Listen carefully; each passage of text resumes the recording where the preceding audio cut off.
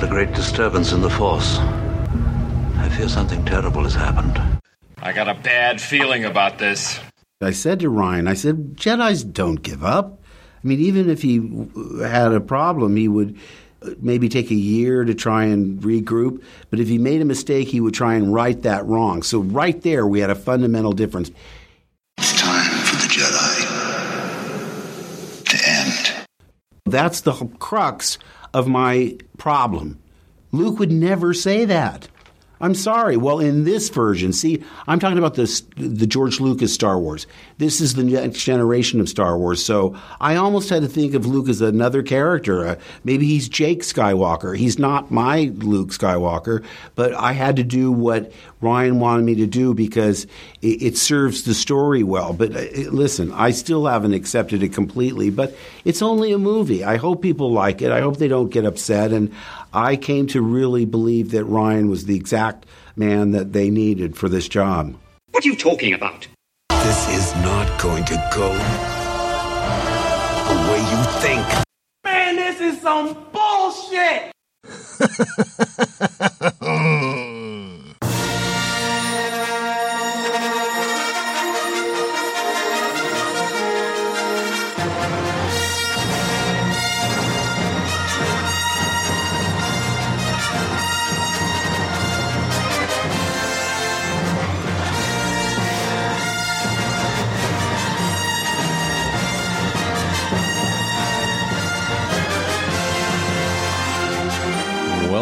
Welcome to Not Another Nerdy Podcast, episode number 48.5, I guess we'll call it.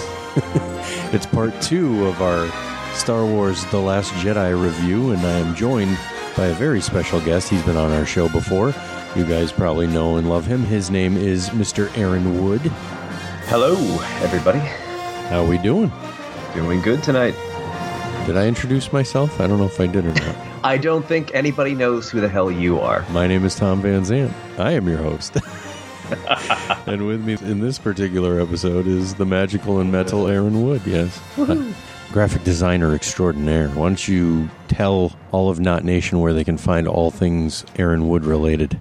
You can go to my Etsy shop, and that is etsy.com/shop/justonescarf. JUSTONESCARF. That's where you can find all my stuff. Awesome. Well, Aaron, the reason I'm having this little mini-sode, Jay Money and Derek and I recorded our Star Wars The Last Jedi Episode 8 review episode, well, a day or two ago, actually, but I felt like I needed to have you on as well because I wanted your perspective. Jay Money absolutely loved it. Okay. As one would expect. Mm-hmm. Derek found faults with it, as I did as well. But you come from a different perspective. You hated this movie.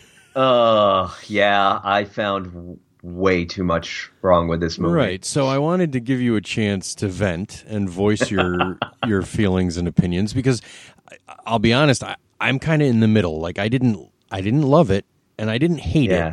It's just kind of there. And there's one aspect of it that I absolutely hate, which I talked about ad nauseum on the other episode 48 of Not Another Nerdy Podcast, but we'll get into it here as well. And that's the Luke Skywalker story arc. I was just so disappointed with that. That was the biggest disappointment of this entire movie, but I know you had a lot of problems with it. So first of all, let's start out the gate. Let's set the tone. Okay. Little background on you. I've known you for like 30 years. You are one of the biggest Star Wars fans I know. Mm-hmm. And I know a lot of Star Wars fans. Oh, yeah. And I would say of all of my friends, you're top 10. You're in the top 10 tier of fandom in terms of everyone I know. So you know where you're coming from as far as Star Wars goes. You're not some half-assed, don't understand the mythology, don't understand the story. So we'll get that right out the gate and say that you're somewhat of an expert on Star Wars. Yes. Okay. I've seen all the movies in the theater. That includes 77 and 80 and 83. So all the original trilogy. And you've loved them all. Oh, yes. Yes. And the prequels you tolerated. Yeah, I did. And you were a fan of Force Awakens.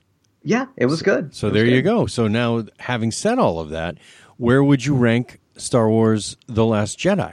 I'm going to get so much flack for this, but I'm putting it on a prequel level of bad. I'm going to put it like somewhere maybe just above the prequels, but maybe just with the prequels. Okay. You know, somewhere down there. Wow. Yeah. All right. It's not going to win me any fans, I know. But. No, I'll be honest with you. You know, when we talked about rankings on our show, I was right there with you. Like, this is not better than any of the original trilogy. Mm-hmm. And it's not better than Force Awakens. So, therefore, I would have to say it's probably number 5 on the list, right? Yeah, putting it right there. And we're just counting main movies. We're not counting Rogue One. Right. If I was counting Rogue One, it would be number 6 on the list because I actually enjoyed Rogue One more than this movie. So. Oh, so harsh. But we won't go there. Yeah. But and to be honest, it's almost a tie with Revenge of the Sith because I actually kind of enjoyed Revenge of the Sith. Out of the 3 prequels, that's the one I did like. Yeah, I'll admit that too. It was kind of worthwhile. It wrapped everything up. Maybe not in ways everybody liked, but it was still an ending to the series. Well, and it still brought all the characters to where they needed to be for the next chapter to take place. Mm-hmm. It was kind of a closure on that trilogy, and it tied everything up with a nice bow. And the final scene with, Anakin transforming into Vader was very satisfying to me, even though he was clunky off the table like Frankenstein and where's Padme?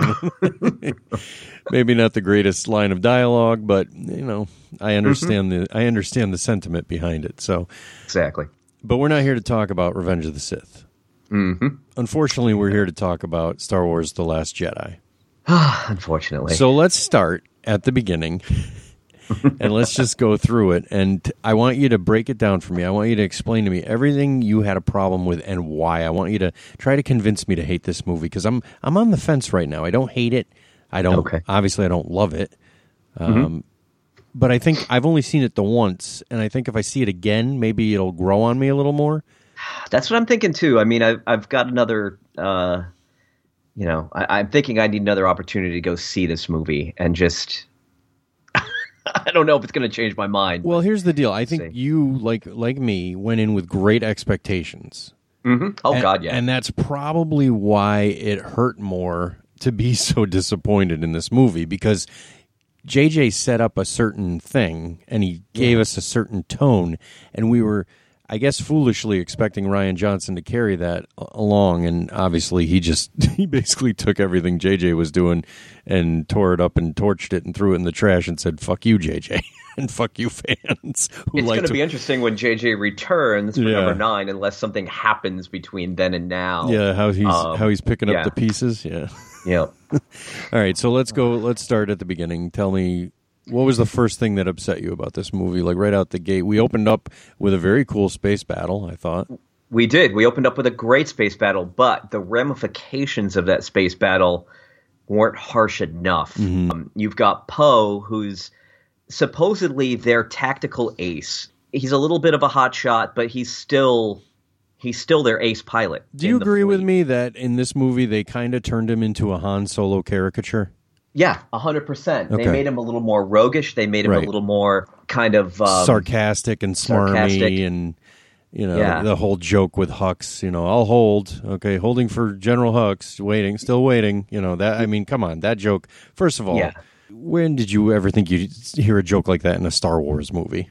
It really threw me off. All the humor in this movie felt very Avengers to me. Did it feel forced, pun intended? A little bit, but I want to touch on this right now. Okay. Everybody's like, "Oh, there's too much humor." Trying to think about all the humor in the original trilogy, and there is a lot of humor in the original trilogy. There's a lot more subtle, though, isn't it? I mean, you've got Han Solo riffing with the over the intercom, with the prison guard and all that. We're fine. Everything's fine down here. How are you? Yeah, exactly. Yeah. I think that they drew too much. A lot of the humor was almost redundant or felt, kind of forced, pun intended. But okay, so we got that right off the bat. We've got the battle scene. We've got Poe causing the destruction of a good chunk of supplies and fleet. The entire bomber fleet basically was eradicated because of him.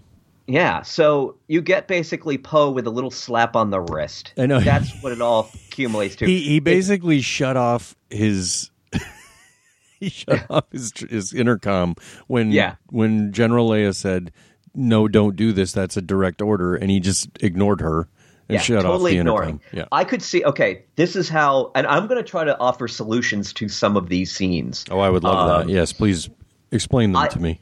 I think that maybe something would have happened to Poe's comm unit, and he couldn't radio back to the fleet, and or they could only hear him. He couldn't hear them, so he gets into a situation where he needs to call the fleet in, or something happens. Something happens. It's more of a life and death situation rather than Poe just calling it all in. I mean, General Leia's got the end all be all, right? This fighter pilot Poe is not going to outrank her, so he shouldn't even be able to call the fleet in, for one thing. Right? Maybe someone else calls it in. That's a high rank also and makes the bad call. Him making the bad call and leading to the death of all these people and getting out of it pretty much scot free is a little bit too without repercussions for me. And not only that, he showed like no remorse about everybody dying. Like he's just like, well, we took out the dreadnought. Who cares?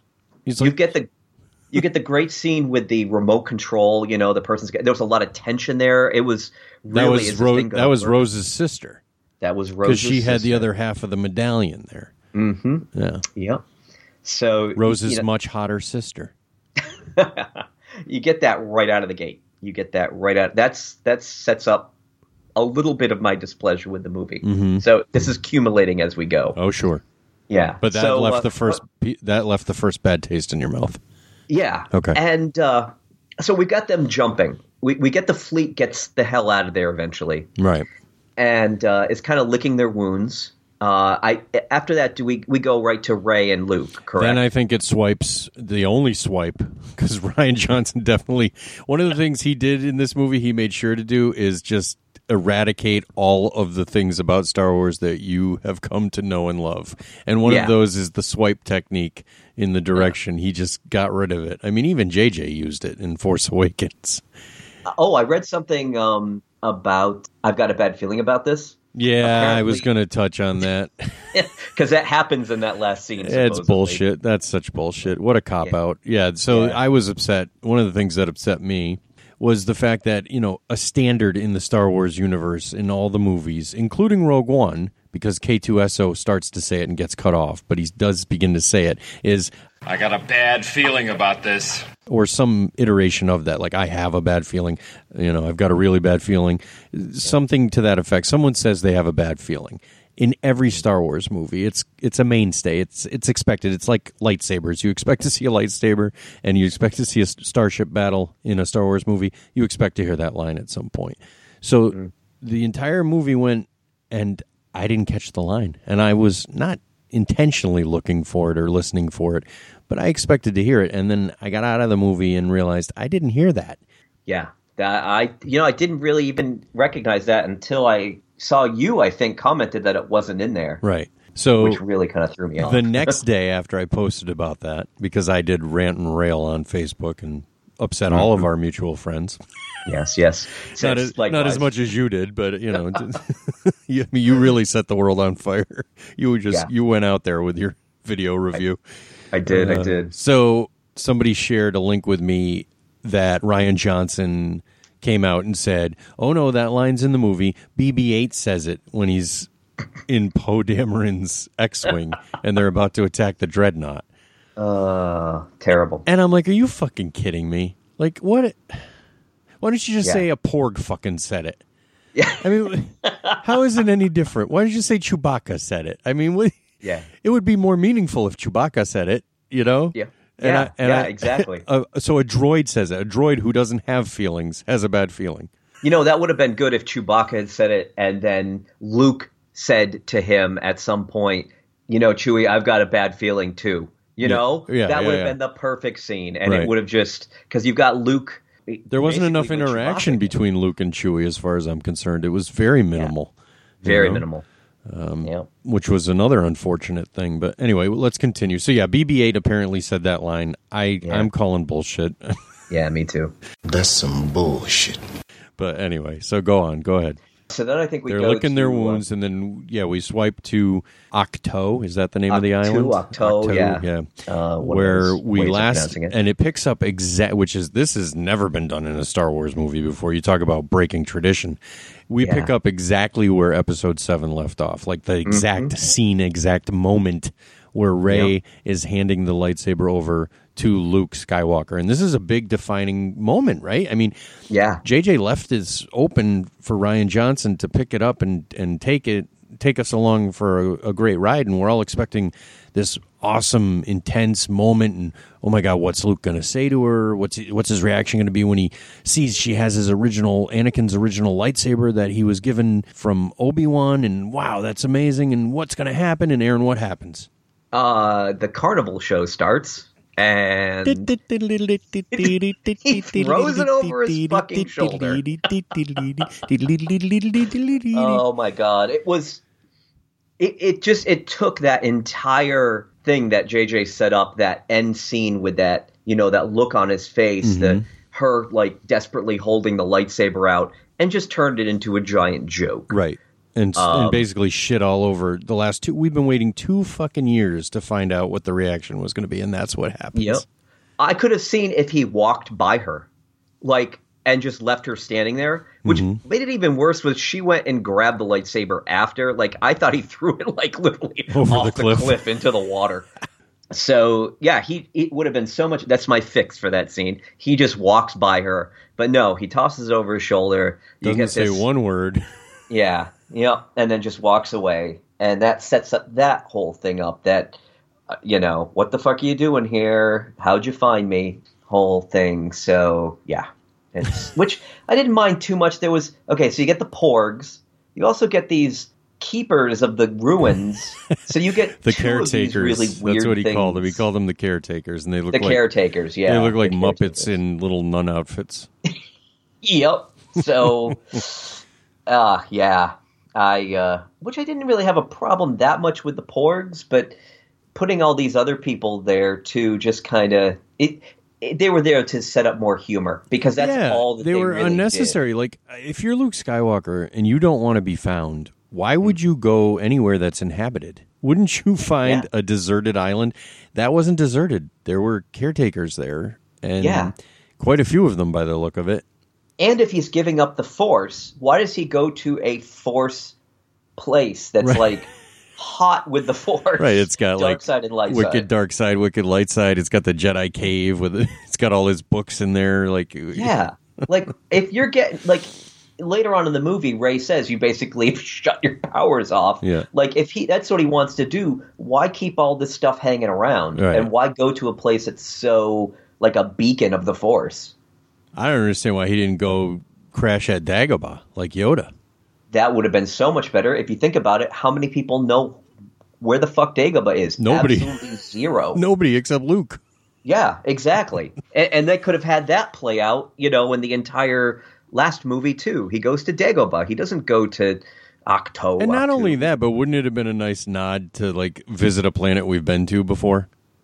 Oh yeah, because can't we all admit that Jakku was just a ripoff of Tatooine? I mean, they just 100%. didn't want to have it happen on Tatooine, but the planet is exactly like Tatooine. We're just going to make it Tatooine, but call it something else. I mean, so it would have been a nice nod to the originals to have a system from the original trilogy, and or even one that was mentioned. Right. One that was mentioned that wasn't seen. Maybe Dantooine. Maybe, whatever. But no, we get stuck with Jakku and Actu and Krite and Canto Bite, which is the dumbest name for anything.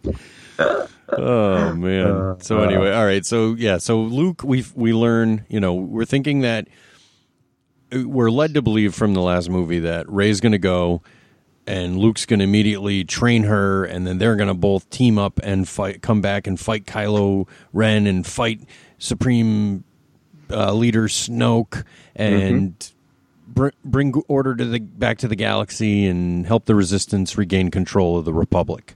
That's what we're led to believe. But what happens, Aaron, instead? You just basically get grumpy old Luke and disillusioned, miserable Luke. Yep. So it would have been so awful. much better if he was just. I can see if he was angry, or if he was your grumpy old neighbor from next door. Get the hell off my Force lawn, you mangy kids. Get off my island. Yeah. So they totally turned him into, grumpy old Jedi. Yeah. No, not good. Not good at all. He's not my Luke Skywalker.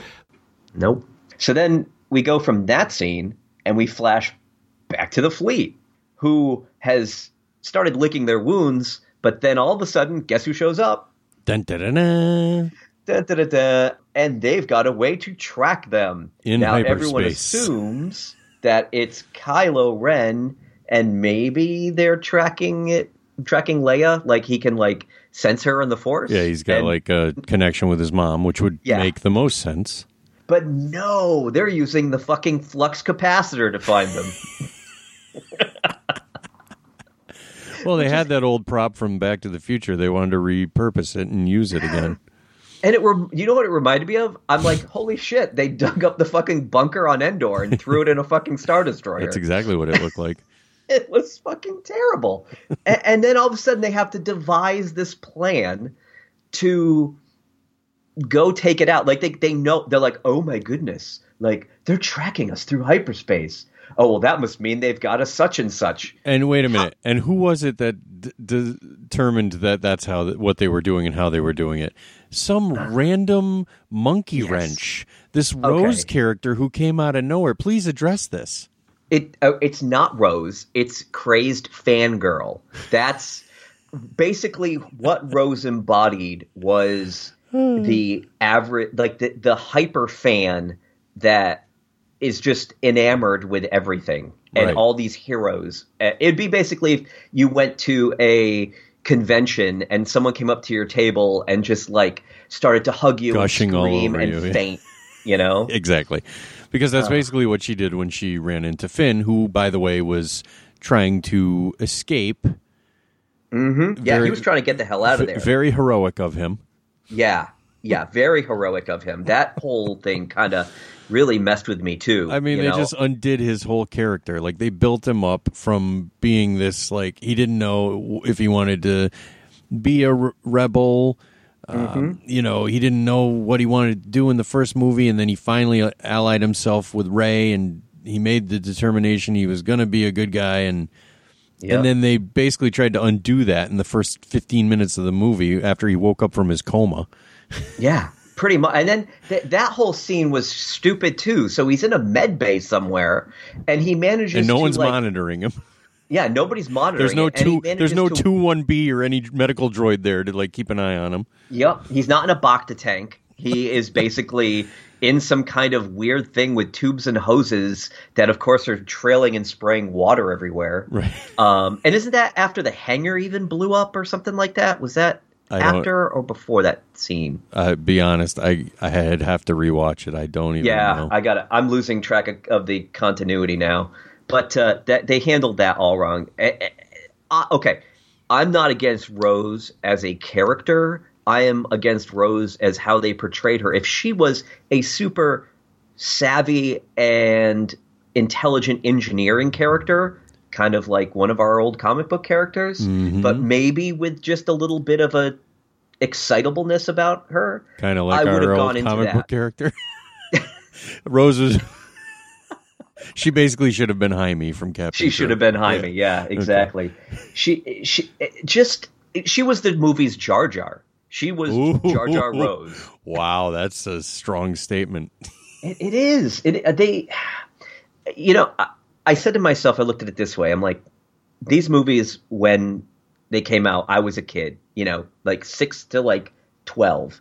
And then these movies are meant for kids too, but now I'm 46 and I'm looking at these things like they're supposed to be high cinema, which I know a lot of people they're not high cinema, but I expect them to fix some of the problems with the other movies. Like if you like Rose, then you have to like Jar Jar Binks. Like that's how I equate the two. Like if you are willing to sit through Rose, then you are willing to sit through Jar Jar Binks, a character who starts off very annoying, but does turn out to be helpful in his own way throughout the story, you know? So they're the same things. If you like one, you have to like the other. Yeah, so this I don't know what she was, a mechanic or something, right? I mean, she was a mechanic or an engineer. She's not like a super intelligent scientist, high-ranking scientist, but she figures out that they're being tracked through hyperspace. Yes. She's stuck in this rebel fleet and knows all about this new First Order technology. Like she's getting like, you know, Scientific Weekly or something, and she's reading it. I read in the newest Sharper Image magazine that this So then they've got to concoct this terrible plan and call Maz Kanata like on the space phone. Okay, here's my question. If they can get a signal out to Maz, why couldn't they get a signal out to someone else and call for help? No, they've got to... They've only got one space. They got one shot. Left. You've got one shot. I'm sorry, you only have enough on your prepaid phone card for one more long distance call. So you better make it count. So they call Maz Kanata, who is, by the way, in the middle of the Guardian of the Galaxy space battle. That when they're fighting that battery-eating monster at the beginning of Guardians of the Galaxy Volume 2. Because I honestly expected Groot to go running by. I mean, didn't you expect Rocket to ask if anyone had any tape? He was going to like pop into the scene and be like, "Hey, Maz, you got any tape?" Or asked her for her glasses. He really needed her glasses. Because that's exactly what that scene reminded me of. I'm like, they're having a full-blown conversation while all hell is breaking loose. And she's like shooting a bunch of shit. You can't really tell what's happening on her end. Yep. And she's just like, oh, yeah, you go to Canto Bight, the casino world, and ask for the guy with the lapel pin. And I'm like, what the fuck? Yeah. How and then random. Like, they're being chased. How about you just give him the name of the guy? Like, why is Maz being so secretive? Like, did she not know the dude's name? Oh, yeah. Guess what? The entire Resistance fleet could be wiped out. Like, but, I'm going to be a little vague about this. What happens if that guy just happens that day not to wear that pin? Like, what if he forgets it or it falls off him or he drops it? I mean, anything. How would she know he would be there at that time with that pin on? I mean, it's just ridiculous. It is totally ridiculous. It was an excuse to have Maz Kanata show up in the movie. Yeah, it was, exactly. So here's my theory, Aaron, because then they go to Canto Bight, this casino world. Yes, which they managed to get off of the cruiser. Right, without anyone noticing. Yep. Yeah, and then hyperspace away. Yeah. Right. Yep. But see, this is my theory. So Rian Johnson had a specific story he wanted to tell. He basically wanted to literally, like Kylo Ren says many times in this movie, kill the past. He literally wants to kill Star Wars' past. And he wants to kill everything that we know and love about this franchise. Yeah. So that these new characters can move forward and create their own mythology. Okay? Mm-hmm. So he wants to undo all of that. So in order to do that, he had a specific story he wanted to tell. And Finn did not play into that story whatsoever. Finn had no place in his story. So I'm convinced, Aaron Wood, that Rian Johnson wrote this entire movie, then sat back and said, oh shit, I forgot to write John Boyega's character into this thing because he really doesn't need to be in this movie at all. Exactly, yeah. So let me create this unnecessary side story. Mm-hmm. Where he has to go, but I can't have him go alone. So I need to create this new character, Rose, to go with him. So he creates Rose, and the two of them go off to Casino World. And then he has the greatest missed opportunity I've ever seen in a Star Wars film. They go to Canto Bight to look for this code breaker, the guy with the lapel pin that Maz Kanata pointed him to. Yep. And who should have been there, Tom? I mean, it's a casino world. Casino, gambling. Who do we know in the Star Wars universe that's a big gambler, Aaron? Who has the fans been asking for since The Force Awakens to appear in this new trilogy that, because he was a pretty main character in the original trilogy. Yeah, it's got to be Boss Nass. That's right. Although he wasn't in the original. But he was, if you look closely in the background. No, we got the one and only Lando Calrissian. Mr. Colt 45 himself. Exactly. And where was he? Nowhere to be found. And all they had to do, Aaron, if I was writing this movie, it would have been real simple. First of all, I wouldn't have even had that side story in the movie if I was writing this movie. But if you needed to do that, so Finn had something to do. When they get arrested for parking their shuttle on the beach, which is the stupidest thing I've ever heard. Yeah, exactly. Are you fucking kidding me? So they get arrested for parking their shuttle illegally on the beach, okay? Mm-hmm. Instead of dragging them and throwing them into the prison cell where they ultimately meet DJ, a.k.a. Benicio del Toro, he was fucking useless. He didn't need to be in this movie, okay? It was an excuse for Benicio del Toro to get another paycheck and be in a Star Wars movie. That's all that was. Exactly. Otherwise, and to get a little more draw. His character was fucking pointless. So instead of that happening, they could have brought them before the head of the casino, who could have been who, Aaron Wood? Boss Nass. I mean, no, Lando Calrissian. Absolutely. Lando fucking Calrissian could have been sitting there at a desk with his back turned. They could have brought him into the room. The chair could have spun around. You could have even had a fucking old-ass Lobot standing next to him just to give people that initial, oh, my God, and then the chair spins, and there's Lando sitting there drinking a Colt 45. You know what would make that even better, dude? Lobot's the fucking hacker. The code breaker is Lobot. He's the code breaker. That would have been... he's a fucking machine. That would have been amazing. That would have been amazing. But anyway, and then all they had to do was, plop them down in front of Lando.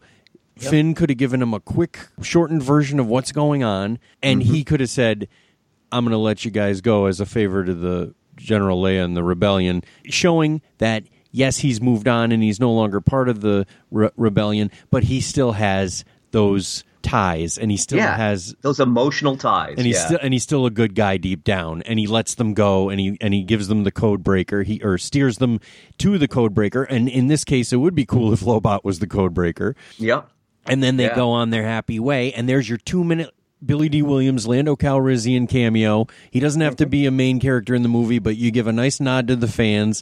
It makes perfect sense that he's there at Casino World because he retired from the rebellion after they defeated the Empire at the end of Return of the Jedi. He had to go do something else. So what did he do? He went and started working at Canto Bight, and now he's the head of the Casino World. Exactly. I mean, that would have just been so easy to do. But no. Also, they missed out on another thing they could have cameoed in this movie. That you see a track, pod around. racers. Pod I'm racers. like, where are the fucking pod? Here come the pod racers. That would have been amazing. All of a sudden, these gangly fucking CGI looking bullshit things come running around the track. I'm like, horse dogs, I call them. You've ruined everything with your horse dogs, but everyone's gonna want a fucking horse dog for Christmas now. And a porg, absolutely. And a porg. I don't mind porgs. I think porgs are cool. But apparently they taste great. I don't know. Chewie never got to eat. He never got to eat his porg.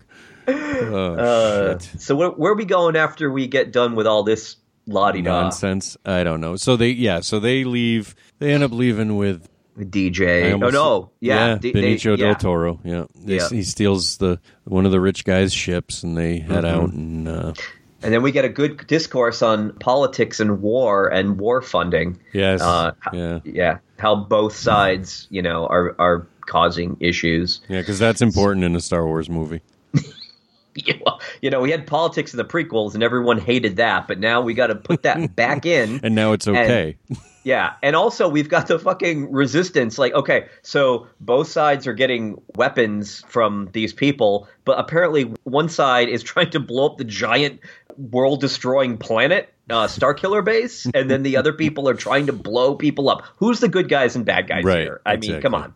Yeah. So, I mean, they're trying to tell you, well, it's almost like Obi-Wan's line from a certain point of view. Like, who's the bad guy? Well, it depends on your point of view. No, not really. I mean, you're supposed to have good guys and bad guys. No, it's not really a certain point of view. When you're deliberately destroying entire planets and millions of people and aliens just for your own ambitions. And by the way, General Hux, speaking of ambitions, oh boy, that guy, did he take a special course on overacting? Because holy shit, he makes William Shatner look like fucking Laurence Olivier. Yeah, I know. Holy shit. He's bad, man. I was, God, multiple times he almost died, and I'm like, just kill him off. Please, kill him off. But no, let's not kill him off. Let's kill off the character we wanted to make the coolest character since Boba Fett, and who also had barely anything to do in this movie as she did in the first movie. Let's kill off Captain Phasma.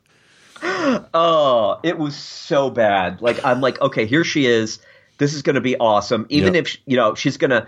I know that this fight's going to probably come to a standstill. They're going to get away, but Phasma is not going to die. And what happens? And she's not going to go down like a little bitch. And what did she do? She goes down like a little bitch. Oh, God. And not only that, but poor Gwendolyn Christie, they don't give her any moment without the mask on. I mean, you see her eye through the broken helmet. Let her take the fucking helmet off and see her face in the movie for 1 minute. If you're going to kill her off anyway, what harm does that do? Yeah, like have him like... Knock like the cut helmet through off part her. of the helmet, and she just like rips it off and delivers her line. What would have been amazing is if he knocked her helmet off and then she continued fighting him helmetless, and you got to see their faces and tussle for another minute or two. But again, that fight didn't need to be there. It was just Finn filler. So he didn't really put any thought or effort into that whole sequence. And then he just randomly killed off Captain Phasma because I guess he didn't care for the character. I don't know. I'd like to know how J.J. Abrams feels about him killing off Captain Phasma. But you never know. She might not be dead. How's that? How would that happen? Who knows? In the comic, apparently she got time warping powers and managed to get off of Starkiller Base somehow. So maybe she just closed her eye and then didn't, she'll come back with like a little burn mark over her eye and she got blasted into space. Maybe she had Boba Fett's rocket pack. Yeah. So, we skipped a whole part of the worst scene in the movie. Oh, I'm sorry. Please take us back and let's talk about the worst part. Yes. Okay, so you get Kylo Ren doing they've once again caught up with the Rebel fleet. You've got, Snoke ship, you got all this stuff. Shit's gonna die. To quote my buddy Tony, shit's gonna die. And all of a sudden, Kylo Ren's coming in for the kill. He's got 2 ties with him. He's gonna take the shot, but no, he doesn't take the shot. No, he doesn't. And Leia is on the bridge of this cruiser, and she can sense what's coming. The music is getting like, oh, and that she is going to bite the farm. Mm-hmm. So he does not fire. But who fires? The 2 TIE fighters. What happens? The fucking bridge explodes. She gets sucked into space. Not just her. Like, Admiral Akbar, all these other characters we know and love. Ranks. Yep. Except for curly-haired weirdo ranking lady with the big nose. And apparently General Holdo, whoever the fuck that is. Admiral. It's Vice Admiral Holdo. Vice Admiral. Yes. Where's she been hanging out since the beginning of the movie? It's a good question. Where's she been hanging out at all, period, since the beginning of the Resistance? Because Poe Dameron never met her before, which I find hard to believe. She was in the cargo hold. She was in steerage. It was Titanic. They had her frozen in carbonite, and they thawed her out once they needed her. Oh, God. So anyway, Leia gets blown into space. I'm like, holy fuck, that's it. She's gone. I'm like, I feel this loss. Like, I feel, oh my God. That was their out, right? I mean, that was their out. Yeah, that was an out. Because let's face it, if spoiler alert to everyone, Carrie Fisher died in real life, so they need to write her out of these movies unless they plan on recasting the character, which I don't think would work. So that was their out, having her get sucked out of the bridge into space and just going out like that. And the best part is Kylo didn't kill her, so you don't have to be mad at him for that. Exactly. And there was something that, okay, so later on, I'm going to fast forward a little bit.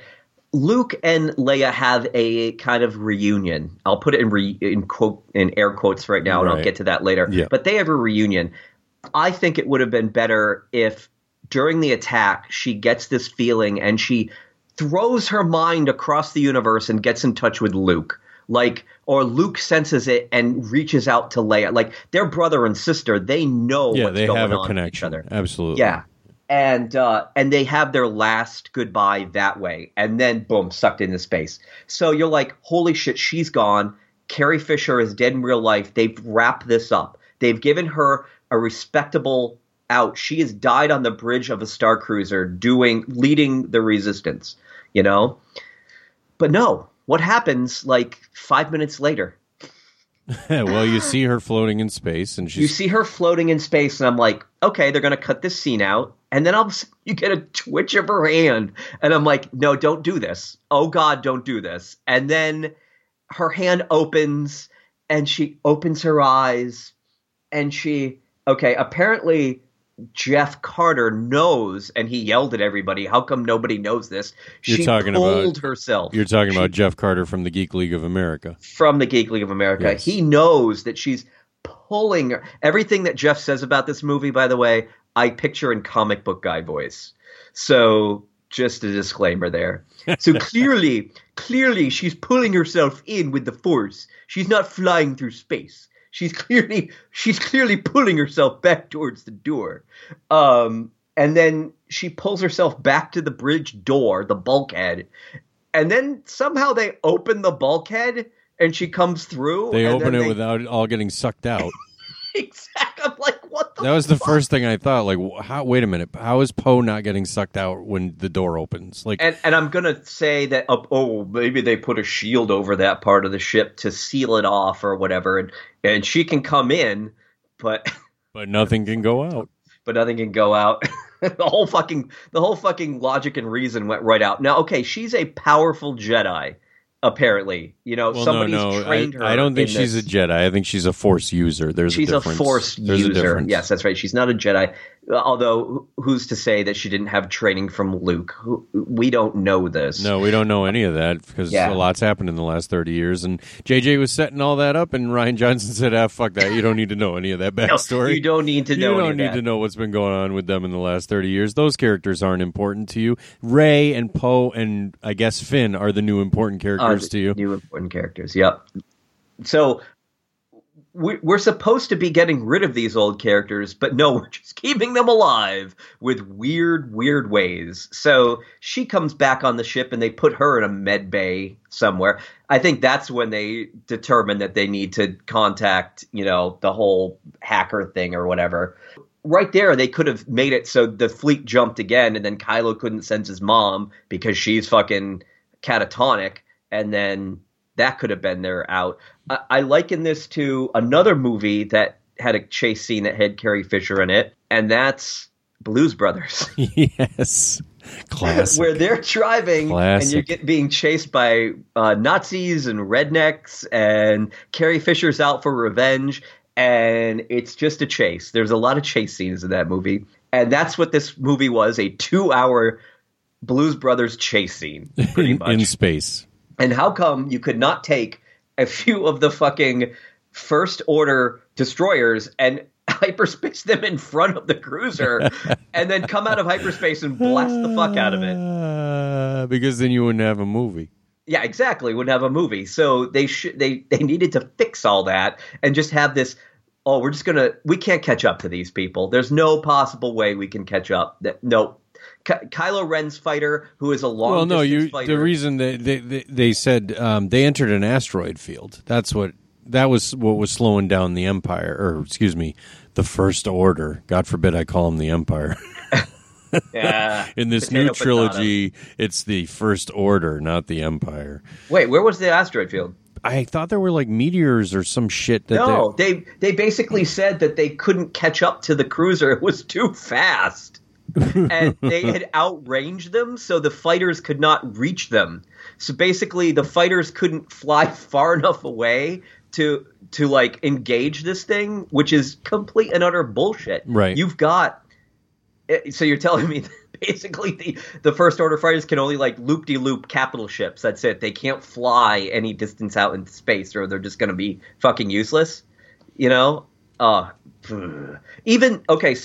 the First Order TIE fighters have hyperspace units on them, have engines on them, because Finn and Poe had one in The Force Awakens, and they didn't end up using it. They ended up just going back to Jakku. It boggles my fucking mind. But once again, if we use logic, we wouldn't have a fucking movie. Right. So we've done all the Canto Bight shit. We get back. Apparently, Poe is like, you guys aren't telling me shit. I'm going to mutiny. So once again, he's killed countless number of Resistance people. He's led a mutiny with the Resistance. And so who comes through the door but Leia, who suddenly decides to wake up, That's right. tases and stuns Poe, and then I'm like, oh my God, here it is. She's going to go down with the ship. She is going to she's going to ram that ship into something and buy them time. Yeah. Okay. And all these transports they're going to load up the transports and they're going to fly them To Crate. to a planet. Called But where's Crate. the fucking planet? The planet's right out the fucking view screen. Yeah. It's like right there in the system. Right. So obviously, if the First Order's paying any attention, they're going to see where they're going. Right. Look at those transports over there. Hey, look at those things flying to that planet that's right over there. Yeah. And then this is the chance to have Admiral Holdo be the new leader of the Resistance. Right. But no, we have Holdo going, I have to go film another Jurassic Park movie someday, so I can't stick around. I can't hang out in this franchise. I have another franchise I'm kind of beholden to.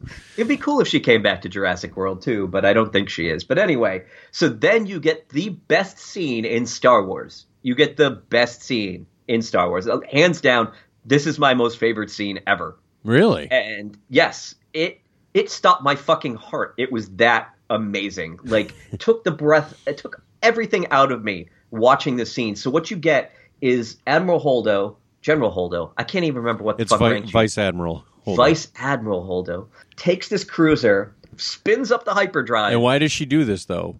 Because she needs to buy time for the transports to get to this other planet. Because they start being picked off one by one as they're traveling to the planet.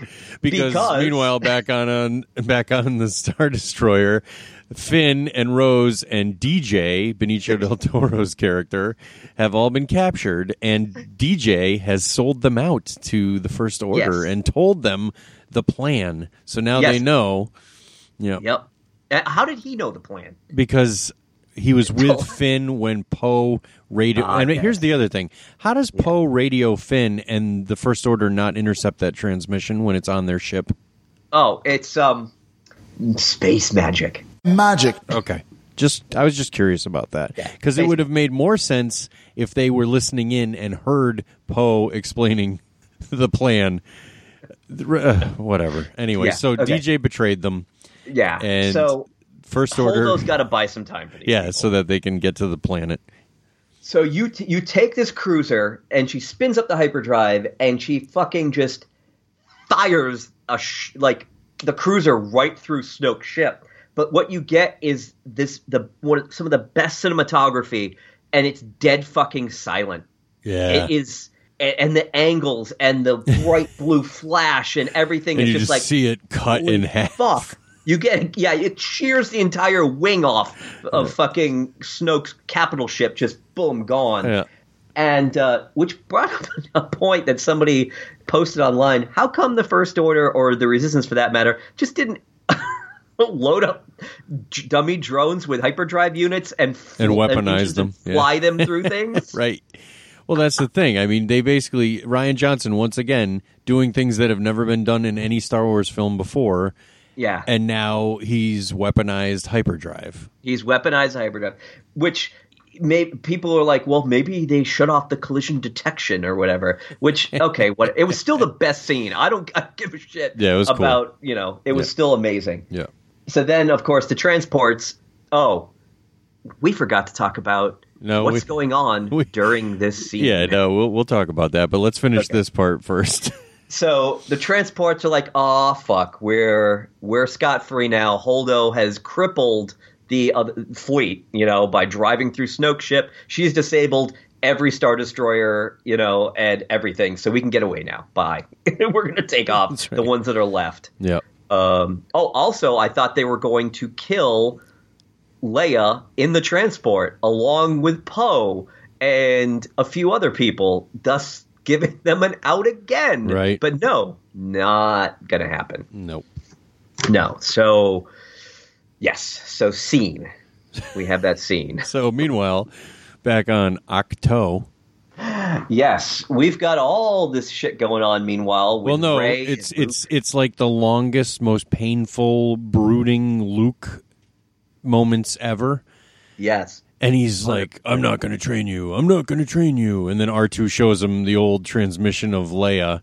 Mm-hmm. Help me, Obi-Wan Kenobi. Okay. You're my only hope. And then all of a sudden he's like, okay, I guess I'll train her. So R2-D2 basically saved the movie.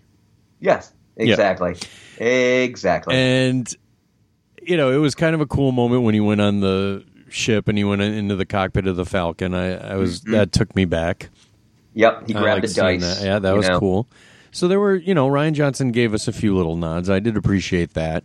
Mm-hmm. Then we had the whole Chewie eating a porg or not eating the porg, cooking a porg, trying to eat the porg, the other porgs looking at him, making him feel bad. Like that, all that jokey shit was unnecessary. And that's really all he gave Chewie to do. Yeah. You're here for comic relief, Chewie. Awful. Yeah. Made his character just pointless. And then he decides he's going to train her. He says, okay, come on, let's train. She goes out, sits on the rock, kneels on the rock, whatever. That was an amazing scene with the prawn. Oh, my God. That was so good. And so what happens then? He basically dupes her into thinking that she's made this connection with the Force. And, once again, it's grumpy old man Luke. But in the end, he does train her. Like, it was so convoluted. Like, I'm going to train you. I'm not going to train you. Like, be outside with your lightsaber. Do this, do that. Like, I don't know. It just really fucking was not the way to go. And at no point did he ask her, where the hell did you get this lightsaber? Where did you get this lightsaber that, when I last saw it, it was falling down a shaft in Bespin with my severed hand? Or it would have been even better at the beginning to go, he takes the lightsaber, he goes, where did you find this? And she goes, I don't really know, like at Maz Kanata's or something on a planet. And then he just throws it over his shoulder then. Like get some like sort maybe of it's context. A fake. Like, yeah. I mean, maybe he knows by touching it. At no point did he question where the thing came from. Like, it was, in Empire Strikes Back, it was lost down a shaft with his hand. And then I assume it fell out into the atmosphere because he fell down that shaft as well and then ended up falling out and catching himself on that, little scaffolding at the bottom of the Bespin at Cloud City. But I assume the lightsaber fell. Yeah. Oh, yeah. Fell somewhere. But we'll never find out where or how it got into Maz Kanata's hands and then ultimately to Rey's and then ultimately back to Luke, who just threw it away like it was nothing.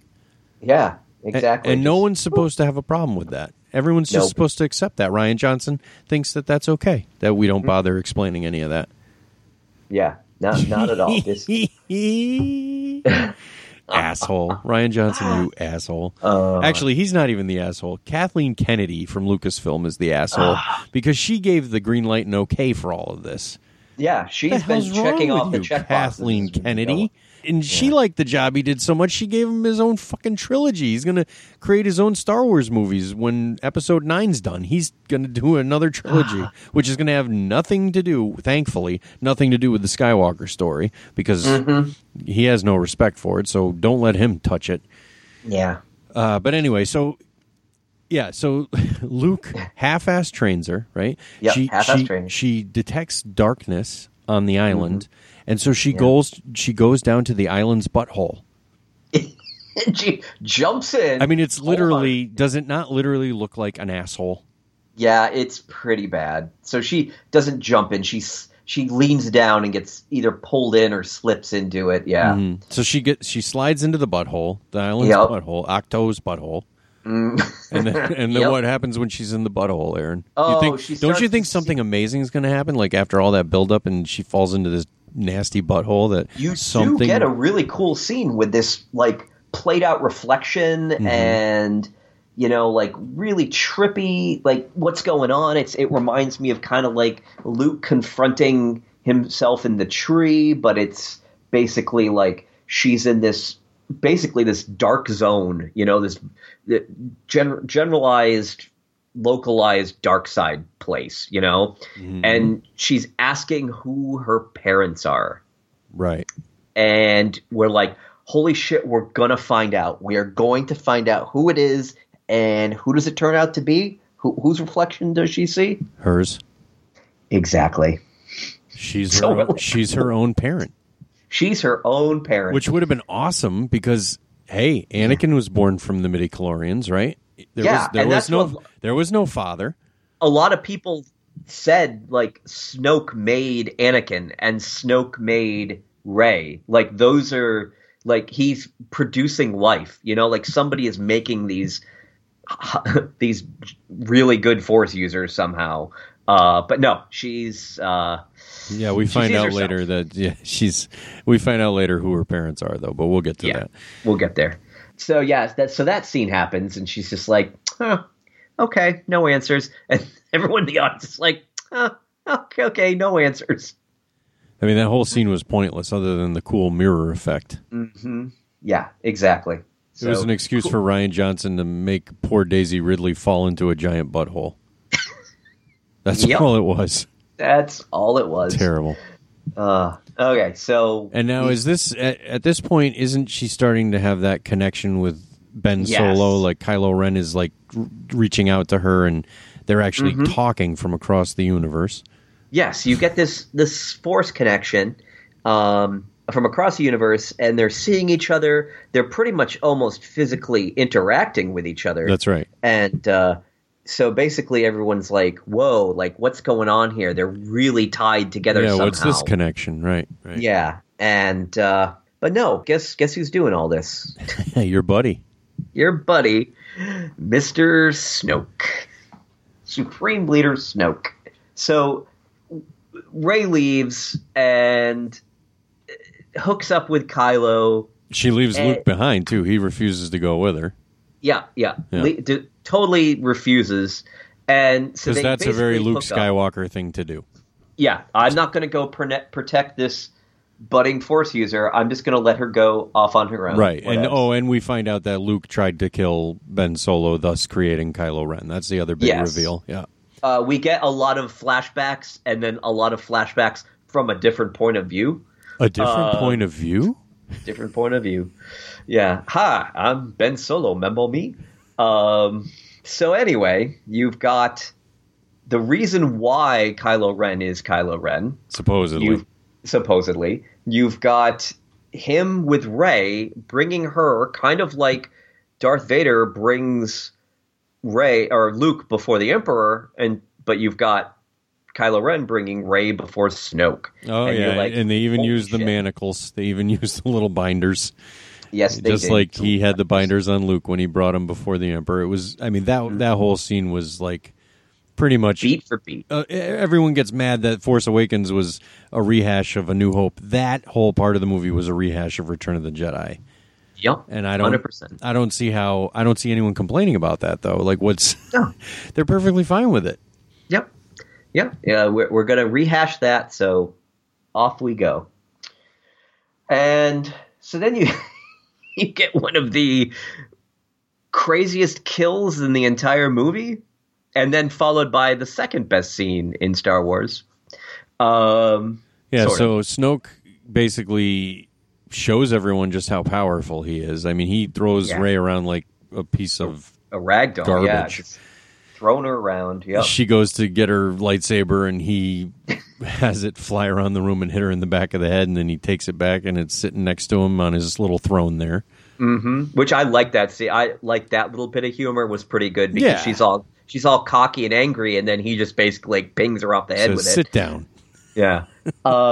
So he basically says, Kylo, you need to kill her because this is going to complete your training. Like, this is going to take all the humanity out of you. Right. First, he strips her mind and finds out where Luke's hiding. He knows now knows the location of Ahch-To, knows where the island is. And by the way, he also reveals that he was responsible for the bridge between the two of them when they were conversing through the Force. He was the one connecting their minds, so he knew everything they were saying to each other, and he was well aware of what was going on. He was manipulating them both. Mm-hmm. Playing both sides. Here's my question for you, Aaron Wood. Mm-hmm. If he knew where Rey was and was able to connect with her mind, why couldn't he detect that she was on that fucking island and know where the island was where Luke was? Explain that one to me. Space magic. Magic. Okay. Just checking. Space magic. All right, go ahead. That dreaded space magic. So Kylo is expected to put the killing blow on Rey. And Snoke is describing it as it's happening. He's saying, yes, he's breaking it on down. I know what my apprentice is thinking at all times right now. He's turning his handle of his blade towards his enemy, and then he's going to turn it on and strike down his enemy. and Kylo's like, I know what I must do. Yep. And so he turns the lightsaber on. He does. But what happens? He turns it on right through Snoke. Yes, he does. He turns on the one that's sitting right next to him. You see it kind of angle over, and you see it stab through him, which then I'm like, oh, Snoke's going to be like, I'm just an image. Ha ha. Fuck off. But no. No. Kylo pulls the lightsaber through him. Which was cool. Snoke falls in half. And I'm like, oh shit. Which doesn't make sense because he didn't completely cut through him. He just cut like the front half of him. Yeah, because if you have half and half, yeah. So it went through it, yeah. Either way, he kills him. Yeah, which was a pretty insane moment because I was not expecting that. I was not expecting that either. Was quite a cool twist. So then you get one of the best lightsaber battles, although it was a little bit ham-fisted choreography throughout the fight. I'll get to that in a second, but you basically get all the Praetorian Guard, these 6 Praetorian red-clad guards, like come up around them, and you get this slow-motion pan around, and I'm like, oh shit, this is going to be like a major like slow-motion fight, but it just quickly degenerates into chaos and craziness. Can I ask you something? Sure. Am I the only one who thinks it would have made a hell of a lot more sense if instead of the Praetorian Guards, as you call them, is that their name? I think so, yeah. Instead of them, wouldn't it have made more sense if the rest of the guys in the room were the other Knights of Ren? Supposedly they are the Knights of Ren, some people said, maybe. I don't know. Well, no one knows. All I know is in Force Awakens, they talk about the Knights of Ren. They show the Knights of Ren in one of Rey's visions. Yep. And they're supposedly all these badasses. They're like equally badass with Kylo Ren. Mm-hmm. And it just would have made sense, I think, at that point if the Knights of Ren were involved in this movie somehow, and it would have been a much more kick-ass fight, I think, if Kylo Ren had to go up against his brothers and fought the Knights of Ren with Rey side by side. It would have been a really cool moment. But instead we get these glorified Emperor's guards. I heard that they even retconned the Knights of Ren. You know how it's supposed to be at night and it's raining out when the Jedi Temple falls with Luke? Yes. You know, that whole thing? Right. I read somewhere where that whole thing is retconned out now. So it took place exactly how it happened in this movie and not during the rain. So there you go. Yeah, just something I heard. Whether that's true or not, I don't know. But either way, it was handled very poorly in the end. So, because I mean, what my assumption, because Luke said that when Ben tore down the temple, he took some of his students with him and killed the rest. Yeah. So I assumed the students he took with him were the Knights of Ren. Exactly. But they never. Maybe they're off hanging out on Mos Eisley or something. They don't mention the Knights of Ren at all. Nope. No more Knights of Ren. Just checking. Yep. Space magic. Yeah, there you go. We don't need to. You don't need to. You know what? Ryan Johnson's there waving his hand at you. You're doing the Jedi mind trick. You don't need to know about the Knights of Ren. Exactly. Forget about the Knights of Ren. Just like you don't need to know any of Supreme Leader Snoke's backstory. It's not important. Not important. Nothing is important. He's like the most powerful Force user we've ever seen. Yep. In any Star Wars movie, but we don't need to know anything about him or where he came from or who he might actually be. Not important. Okay. Not important at all. Just making sure. Just shut up, kids, and watch your damn movie. That's right. Just enjoy what I give you. Yeah. Take it and love it because it has the name Star Wars on it. Exactly. All right. So where do we go from here? What happens now? Well, then you think, oh my God, Kylo Ren turned good. He did the switch. You know, just like J Money predicted, because J Money said he was going to turn good and switch. And we're like, holy crap. I even turned to Derek in the movie theater because we watched it together. And I said, holy shit, J Money was right. Kylo Ren turned good. Yep. But did he turn good, Aaron? No, he had delusions of grandeur, and he wants to be Supreme Leader now. Yes, and then you get that line, Ryan Johnson's favorite line. Yeah. Kill the past, or what does he say? Get rid of the past, kill it if you have to, or if you must. Yeah, something like that. Mm-hmm. Yep.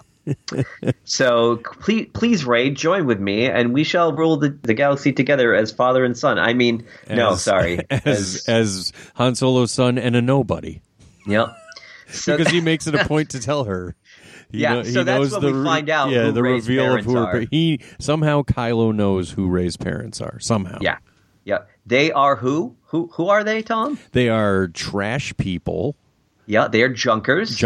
Who sold Rey to Unkar Plut for money to go drinking, I guess. Yes, drinking money. Money, yeah. And then they wound up dead. Yep. So and Kylo knows all this somehow. Kylo knows everything because he intercepted the space magic plans. All right, very good. Yep. Yeah. So there you go. That happens. So Rey decides, "Fuck you, Kylo. I'm not joining you." Yeah, you're unhinged. And I'm taking Anakin Skywalker's lightsaber back. So she goes to grab it, and he says, "Oh no, you don't." And they have that moment where they're both pulling at the saber. Yep. And what happens? Who wins? Who wins that battle? Rey wins that battle. Does she? Yeah. I'm pretty sure that saber actually rips in half, and neither of them. Oh shit, that's right. Oh fuck, I forgot about that. Neither of them wins that battle. Yeah, it heats up and then explodes. So that's gone. So that's it. No more. Now we don't have to bother explaining where that lightsaber came from. You never need to know because it's no longer a MacGuffin. Yeah, it is gone forever, kids. Just like Snoke. Forever. Snoke's dead now, too. We don't need to explain his backstory ever. Don't need to explain. No. We knew he was going to die. We knew he had to die. We might as well have just killed him now, right? Yeah, exactly. Yeah. Space magic. It's not important where he came from or how he got so powerful, unnoticed. Yeah. Not important at all. Just showed up. Randomly. Yep. Randomly showed up. So the lightsaber explodes, and then the hyperspace thing happens, and everyone's got to get away, and Rey escapes. She takes Snoke's personal shuttle. Yep, and gets the fuck out of Dodge. Yeah, and then Hux shows up, and he's like, what the fuck? Snoke's dead? What the fuck's going on? Yeah, and Kylo's just like, I am all unhinged. I need to get my way. It was Rey that killed him. And scene. And I'm going to force choke you until you swear allegiance to me. Exactly. Because Hux, you are so effective. You've been really effective this entire movie. Go fuck yourself. And that is why Kylo Ren will never be Darth Vader, because Darth Vader would have killed that guy 3 times over by now. Yeah, no shit. I mean, poor Admiral Piet and all the fucking Imperial officers from the second movie, Empire Strikes Back, they all fucking bit the dust because they failed Vader once. I think one of them got a second try. Was it Captain Piet? And he got another try. He promoted him to Admiral Piet. Yep. And that was it. Yeah. Admiral Ozzel got force choked to death. Mm-hmm. You know, they all the rest of them fucking bit it. Apology accepted, Captain Nida. He dies. But no, Kylo lets Hux live. So fuck you, Kylo. You're an idiot. Yep. Gone forever.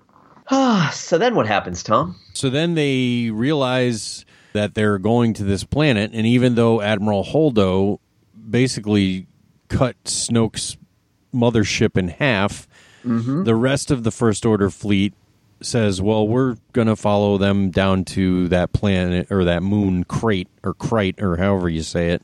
Yeah. The salt, where all the Crate dragons live. The salt moon.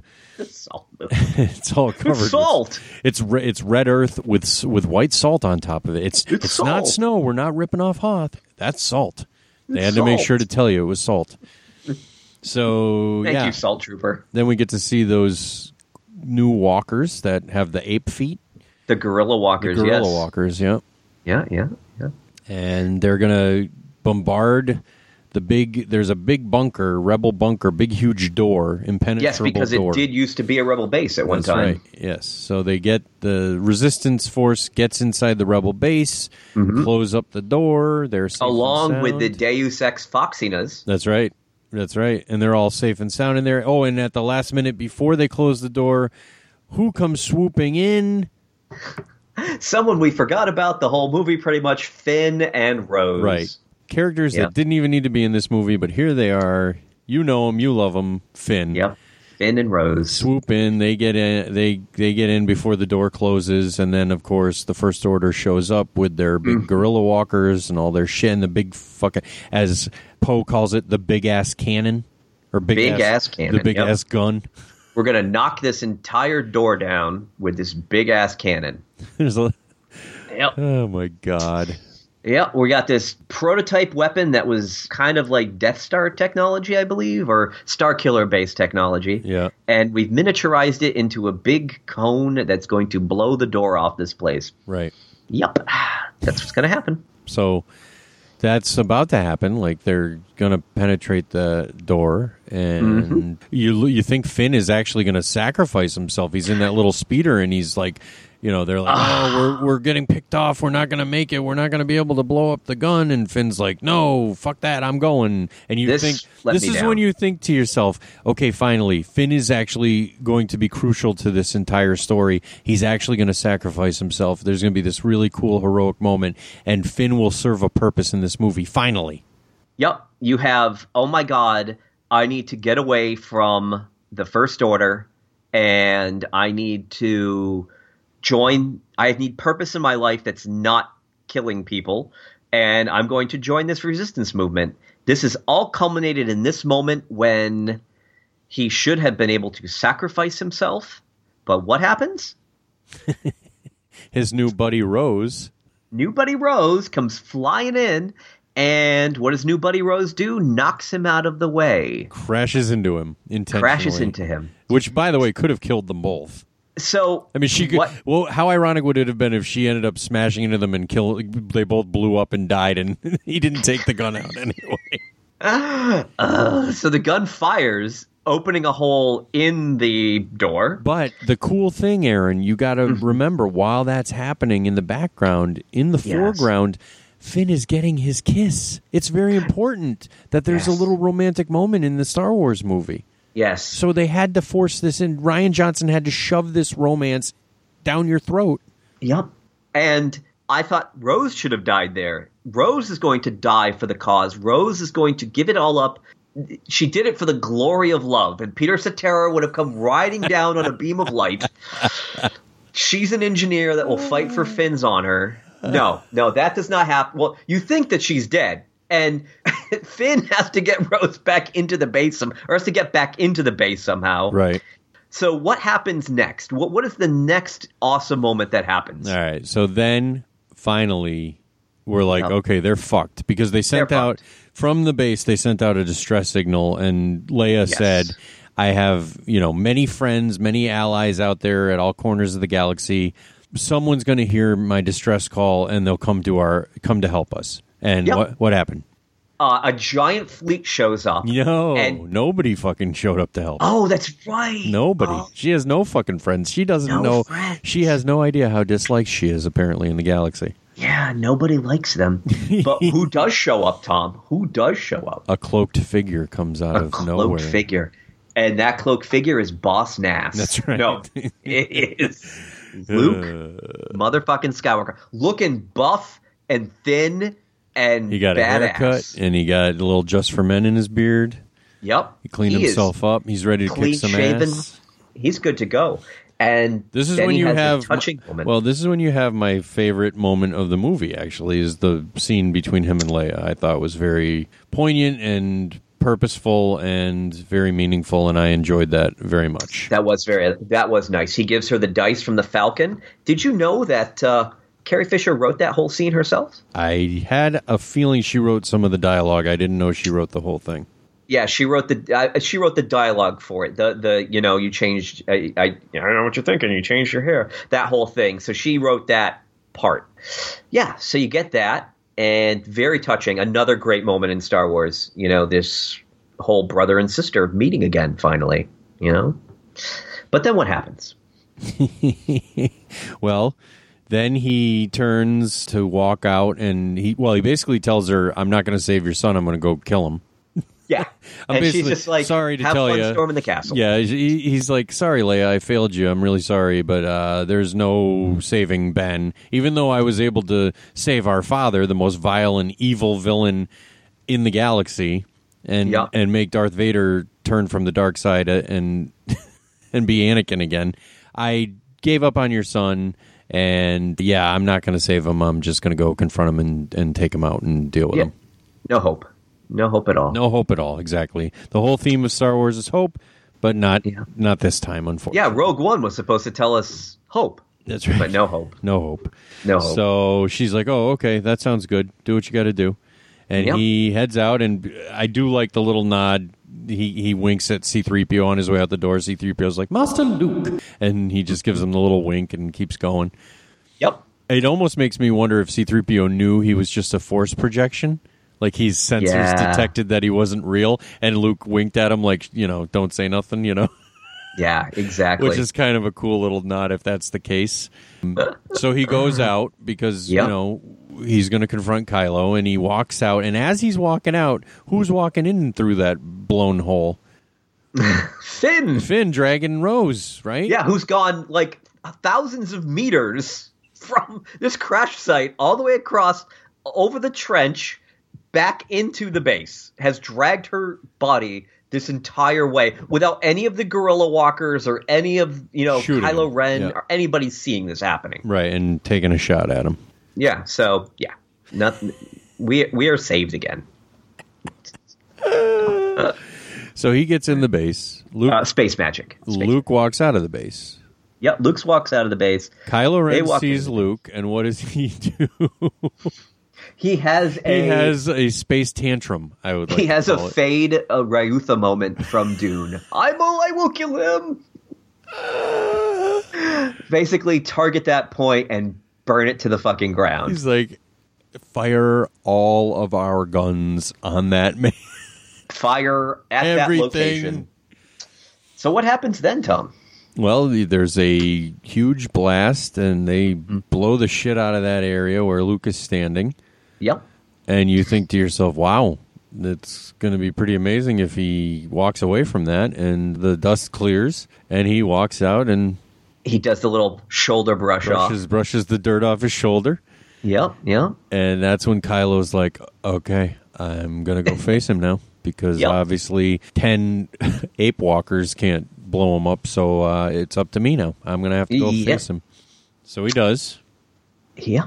So you're expecting to get this amazing lightsaber battle between the two of them, which you do. You get a pretty kick-ass battle. Get the start of one, anyway. What one? The start of one. The start of one. But then what happens? So Kylo slices through Luke, and you're like, oh, fuck. Yep. You're like, oh, shit, he just snoked his ass. He Darth Mauled him. Yeah, and at this point, you're thinking Luke is just there to buy them time. Right. Like, we know this. We know that Luke is buying time. Right. Yeah. And you think Luke's time is up. But no. No, because Luke's still standing. Luke is just a force projection. That's right. He's not even really there, which makes it kind of interesting how he was having a lightsaber duel. This is madness. Yeah. Yeah. I guess he can solidify when he needs to. Is that how that works? Space magic. Okay. Magic. Space magic. I never even thought about that. Yeah, the fucking shit was like, space magic. Because, Anyway. And Kylo says something to him to the effect of, no, you can't be doing this. Does he say this would drain your energy and kill you? Does he say kill you? Or I think he does. Something to that effect, I believe. Which is definite foreshadowing to what's coming. Yeah. But meanwhile, the Deus Ex Foxinas are leading everybody out of the base. Yeah, the little crystal dogs. Little crystal fox dog things. And then you get to see Rey being a complete badass because, one ship does show up, and it's the Falcon. Right. And the Falcon starts kicking some ass, Oh, but that's they're right. forced away to And like that's actually a land. funny moment because then Kylo is like, blow that chunk of ship out of the sky. Yeah. Hunk of junk. Yeah. Yeah. So, Like, Jesus, man, that's your dad's ship. Relax. yeah, I know. Phew. So you see Rey using her force powers. She's lifting all these rocks, and she's really a fucking badass now. That's awesome. Good. She's come into her own. And everyone escapes out through this hole in the back of the cave. And that's when I realized something I never realized before. It didn't even dawn on me. Poe and Rey never met in Force Awakens. Yes. Then they get to meet. And Chewie gets his motherfucking hug That's right. from Leia, Yeah, who survives the entire fucking movie. she does. Yeah. So they all load onto the Falcon and sail off into the galaxy. And scene. But what happens, though, while they're on the Falcon? They're talking about Luke. Yeah, they're talking about Luke, and then so Luke is flashed to Ahch-To, where he's on his rock and he's in his cross-legged Jedi position, and he's suddenly becomes winded, and you're like, oh no, oh no, what's The happening? sun begins to set. The sun begins to set. It's very symbolic. It's very symbolic. And what happens? Luke gets back onto his Force Stone and vanishes. Into the island's butthole. It's time for the Jedi to end. Into his butthole. That's It's like Lost, my the guess. TV show Lost. Yeah, he fades away, much like Obi-Wan did and Yoda did. Oh, we didn't even bring up Yoda's cameo in this movie. Well, because, I mean, it was cool, but was it necessary? Was he practical this time around, or was he CGI made to look practical? No, I think he was a puppet. I think he was a practical. puppet. Yeah. Frank Oz. Yeah, it was nice to see him. I'm not going to lie. It was nice. That was a nice cameo. They could have did that and Lando and made me very happy. But yeah, at least we got Yoda, I guess. But what I did find kind of silly, am I supposed to believe that in all the years that Luke has been on that island, the spirit of Yoda has never visited him before?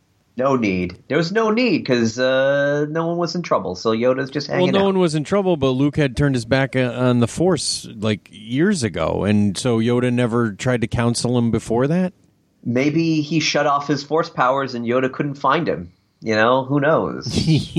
Okay. I never caught this, but Rey took the books with her. Yes, they were on the Falcon. I did notice that. Yeah, I noticed.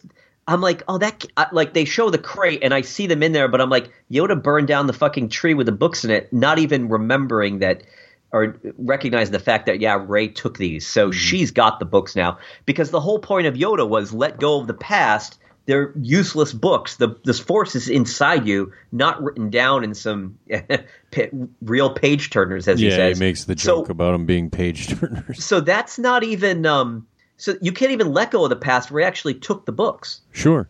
So they're not gone. That past was not let go of. No, She she's has going to them now. obviously use the knowledge in those books to train herself. Yeah. Yep. Unless And, JJ is going to bring Luke back as a Force Ghost and have the Force Ghost trainer. That could happen. Maybe Qui-Gon Jinn will show up. Maybe Mace Windu. Maybe Mace Windu, who was Snoke all along, by the way. Yeah. That's the only saving grace about this movie. I mean, talking about it, there's a lot of disappointing factors, a lot of things that really bum me out, and some of it can be corrected in the next movie. If JJ wants to right the ship a little bit, I think he can do that. He can undo Rey's parents being junkers. Kylo could have just been lying to her. Yeah. He could fix that. He could reveal, I mean, I guess at this point it won't matter because Snoke's dead, but he could give us some insight into where the hell Snoke came from. Mm-hmm. And I guess he could even have Maz Kanata show up and finally tell us where that lightsaber came from. But again, the lightsaber blew up, so it's kind of pointless at this point. It doesn't really matter where it came from. I mean, it'd be nice to know. Mm-hmm. Maybe we'll get a comic book from Marvel explaining the story of where the lightsaber came from, but we just will never find out in the actual canon movies. I don't know. Yeah, who knows? It's a bummer, dude. I'm not going to lie. Yeah. Oh, looks like Geek League put up a poll.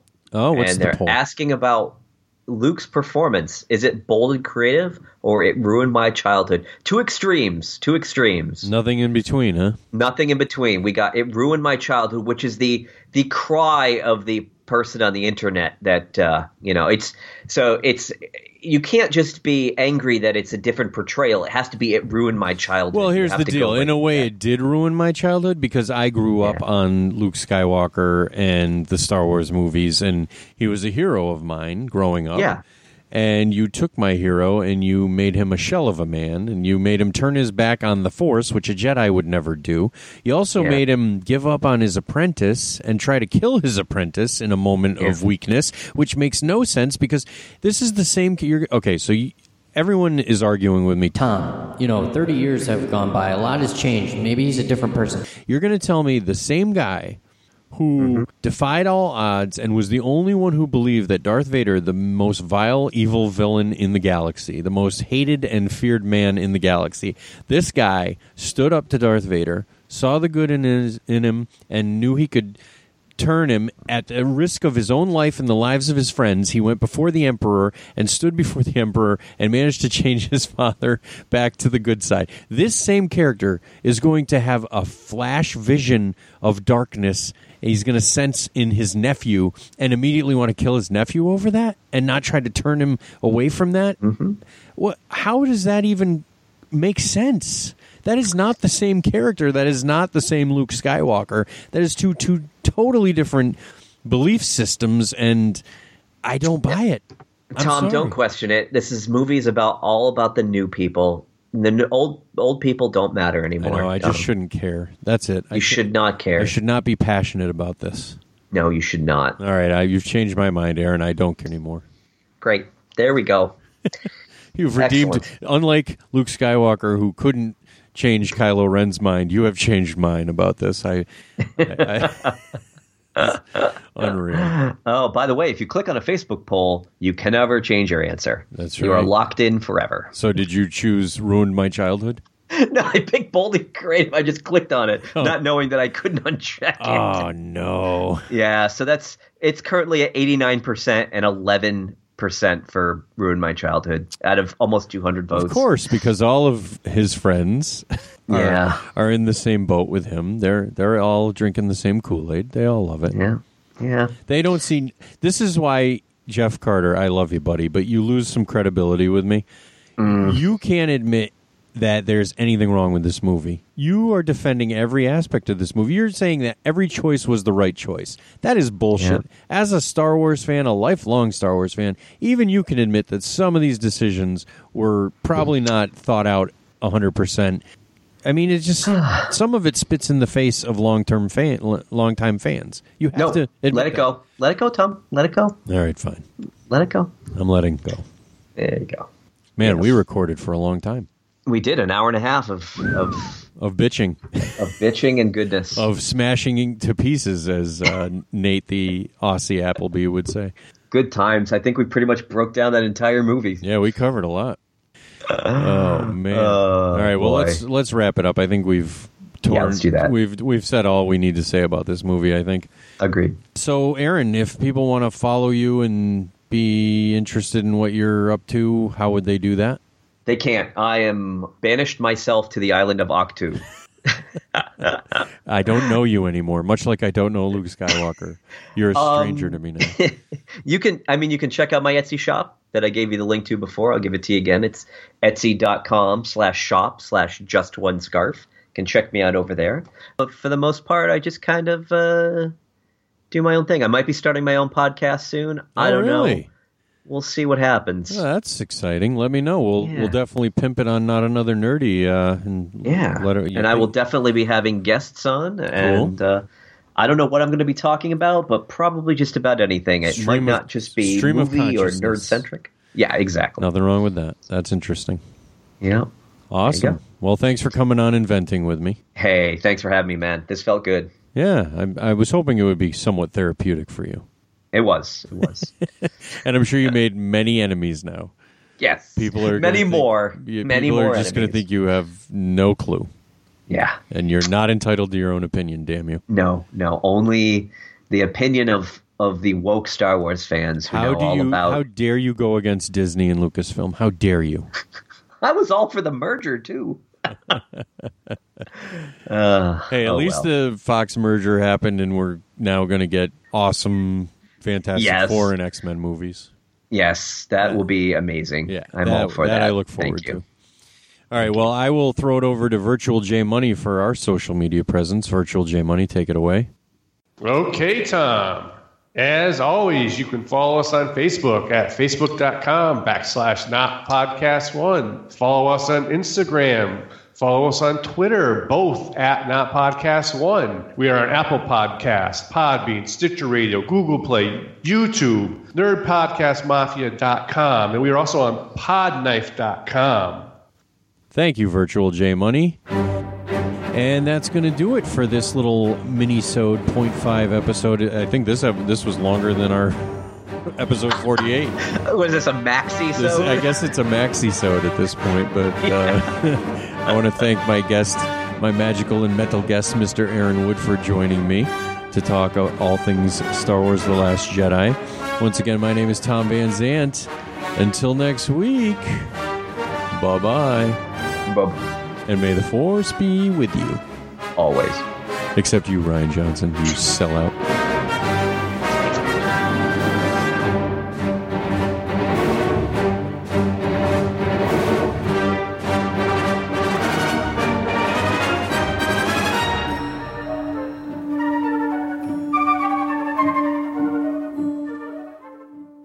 May the Force be with you.